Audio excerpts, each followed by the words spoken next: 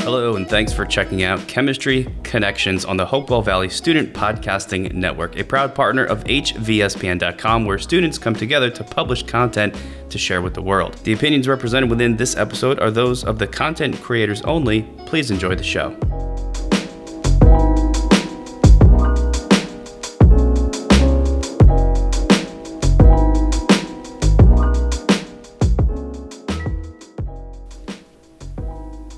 Welcome to Chemistry Connections. My name is Vanessa, and I am your host for episode 15 called Chemistry of Rockets and Spacecrafts. Today, I will be discussing how rockets are launched into space and how people are able to survive in the spacecrafts. Specifically, how chemistry helps make space travel possible. Okay, so something that I often get confused about is what a rocket actually is. And so a rocket, like what you probably think of, is like the tall, thin, round vehicle that launches into space and explores space. But that isn't actually what a rocket is. It's not just like that traditional spacecraft. So a rocket is actually defined as like the engine that the rocket uses. So anything that uses like that engine or a similar engine would be considered a rocket, which is how you get like fireworks are technically rockets.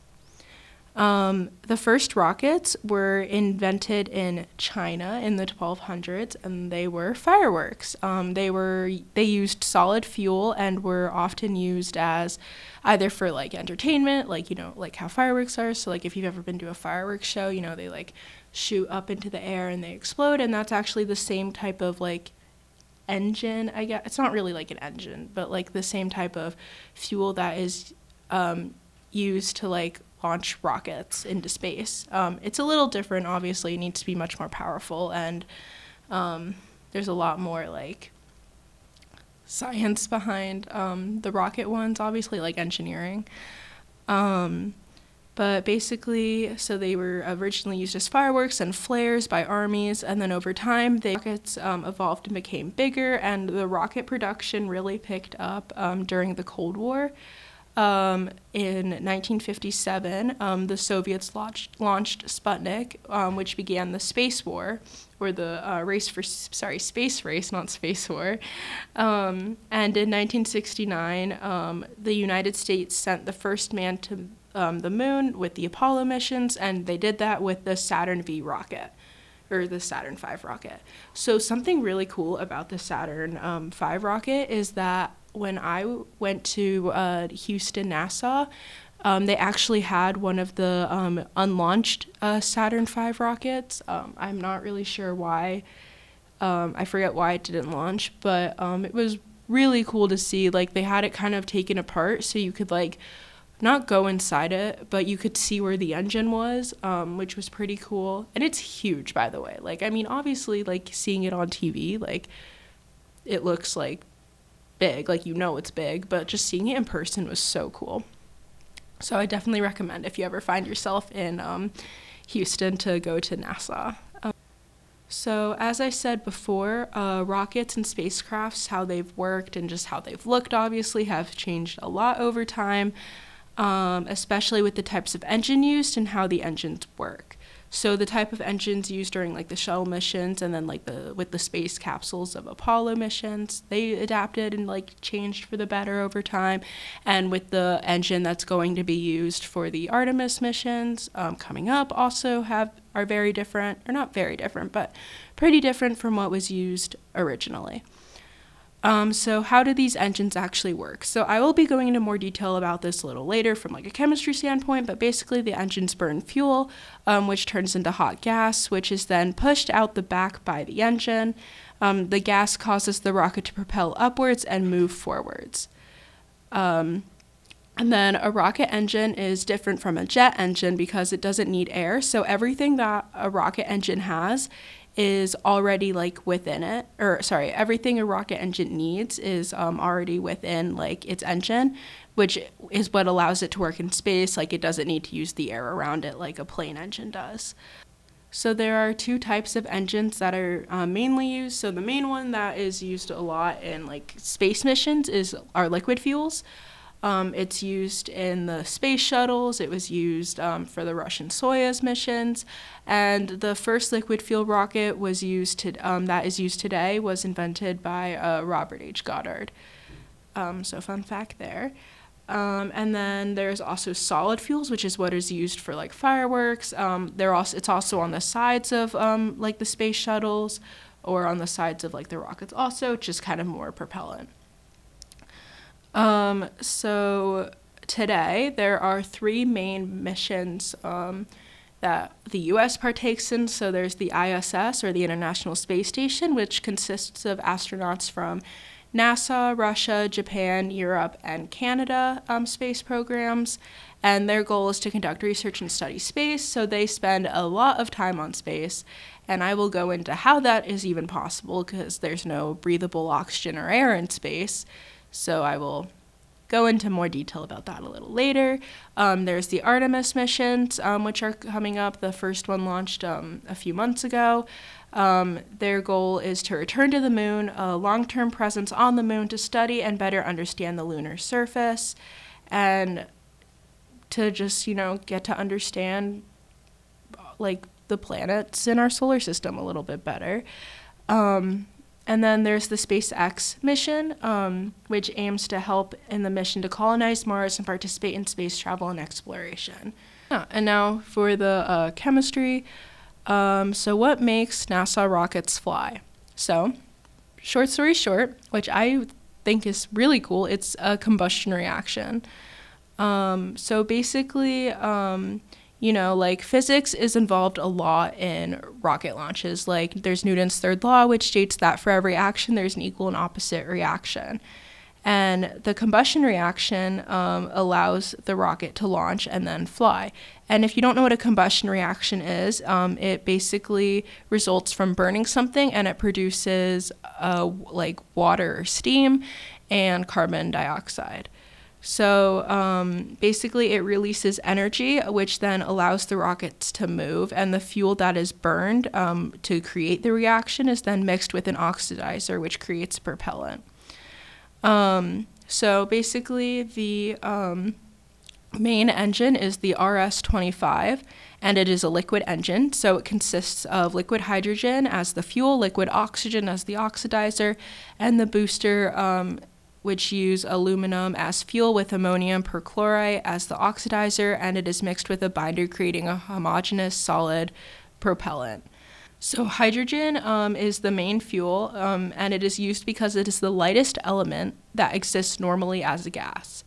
And it also has a very low density as a result, which means that it takes up a lot of space, which can be very problematic when you're trying to have a spacecraft that can fly and be aerodynamic, in space. Because it would need a huge tank to hold the amount of fuel, hydrogen gas that it would need for the combustion reaction to occur. So as a result, they cool the hydrogen to negative 432 degrees Fahrenheit, which will turn it into a liquid and make it much more denser, meaning it takes up a lot less space.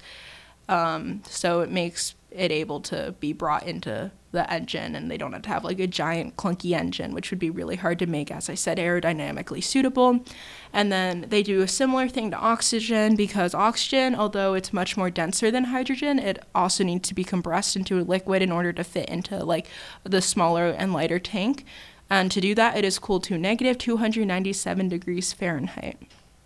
So the main reaction that occurs is 2 hydrogen molecules plus 1 oxygen molecule results in 2 molecules of water and a lot of energy. So basically it just produces water. So the steam that you see is literally just steam, and that is what propels the spacecraft or rocket upwards.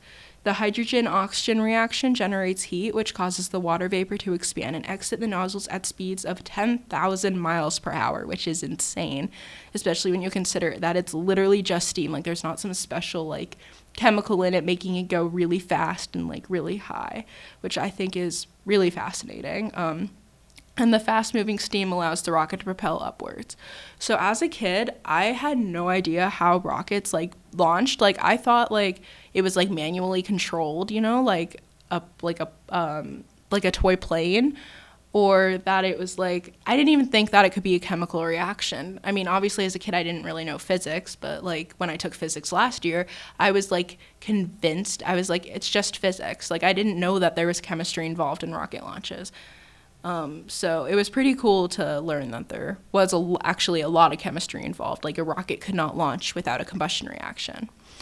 My friend was telling me that they thought that rockets launched, they were kind of on a trampoline until they went up. And I thought that was kind of funny. So now that I've talked about how the rocket actually launches, I'm going to talk about what actually happens when you're in space. Like how do the astronauts, how are they able to, live in the space stations or like in wherever they are, like the capsules or the ships? Like how are they able to breathe without a suit on? Like you see the videos of them and they're like demonstrating stuff, but they don't have a suit on. So I was always curious how are they able to breathe, because there's no breathable air in space. So the International Space Station uses a method to remove carbon dioxide from the air and allow astronauts to breathe by using a sorbent, which is lithium hydroxide. And if you didn't know, by the way, lithium hydroxide is a very strong base. And so basically the exothermic reaction of lithium hydroxide with carbon dioxide creates a solid lithium carbonate and water. And the lithium hydroxide has a high absorption capacity for carbon dioxide, so it produces a small amount of heat. This will also be used on future missions to Mars, as well as other long-term missions that require people to be able to breathe without their suits on, since, so it's an acid-base reaction pretty much. So the lithium hydroxide is able to absorb the carbon dioxide in the air, allowing people to breathe. And the reaction for that is 2 lithium hydroxide solid plus carbon dioxide gas results in lithium carbonate solid and water gas or water vapor. As I said, it's an acid-base reaction. There are scrubbers, which are expandable filters that contain the lithium hydroxide to capture the carbon dioxide. And this is what removes the carbon dioxide from the air and, as I said, allows the astronauts to breathe. For like super long-term missions, this isn't super effective because the scrubbers, like the lithium hydroxide, has to keep being replaced.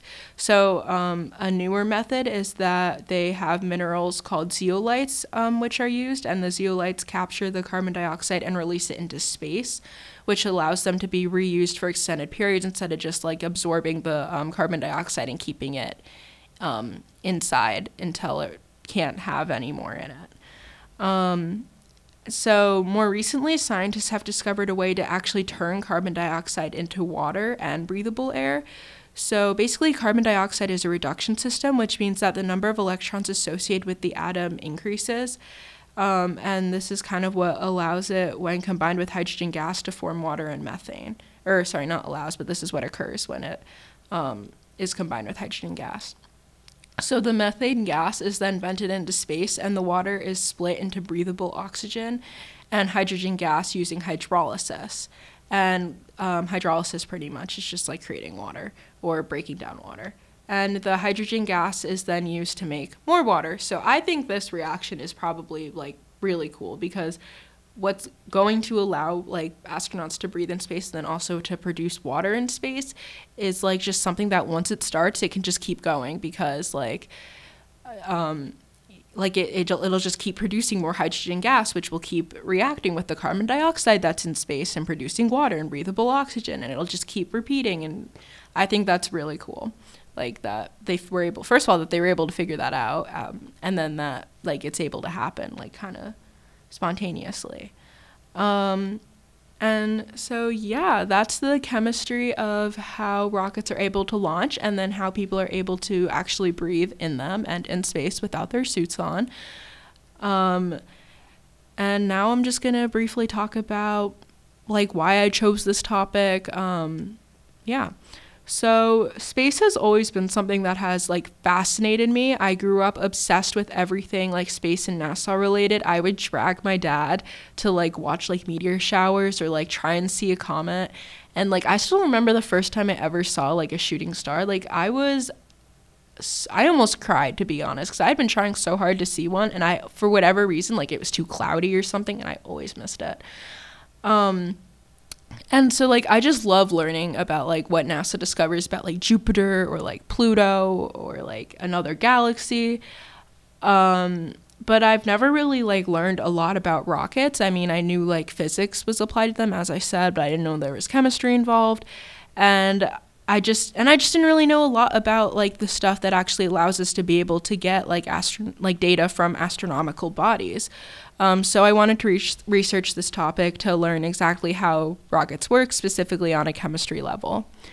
I have visited the Air and Space Museum in DC, which I definitely recommend if you ever find yourself there, because it does talk a lot about how the rockets work. I think it has one of the Apollo capsules, which is really cool to see.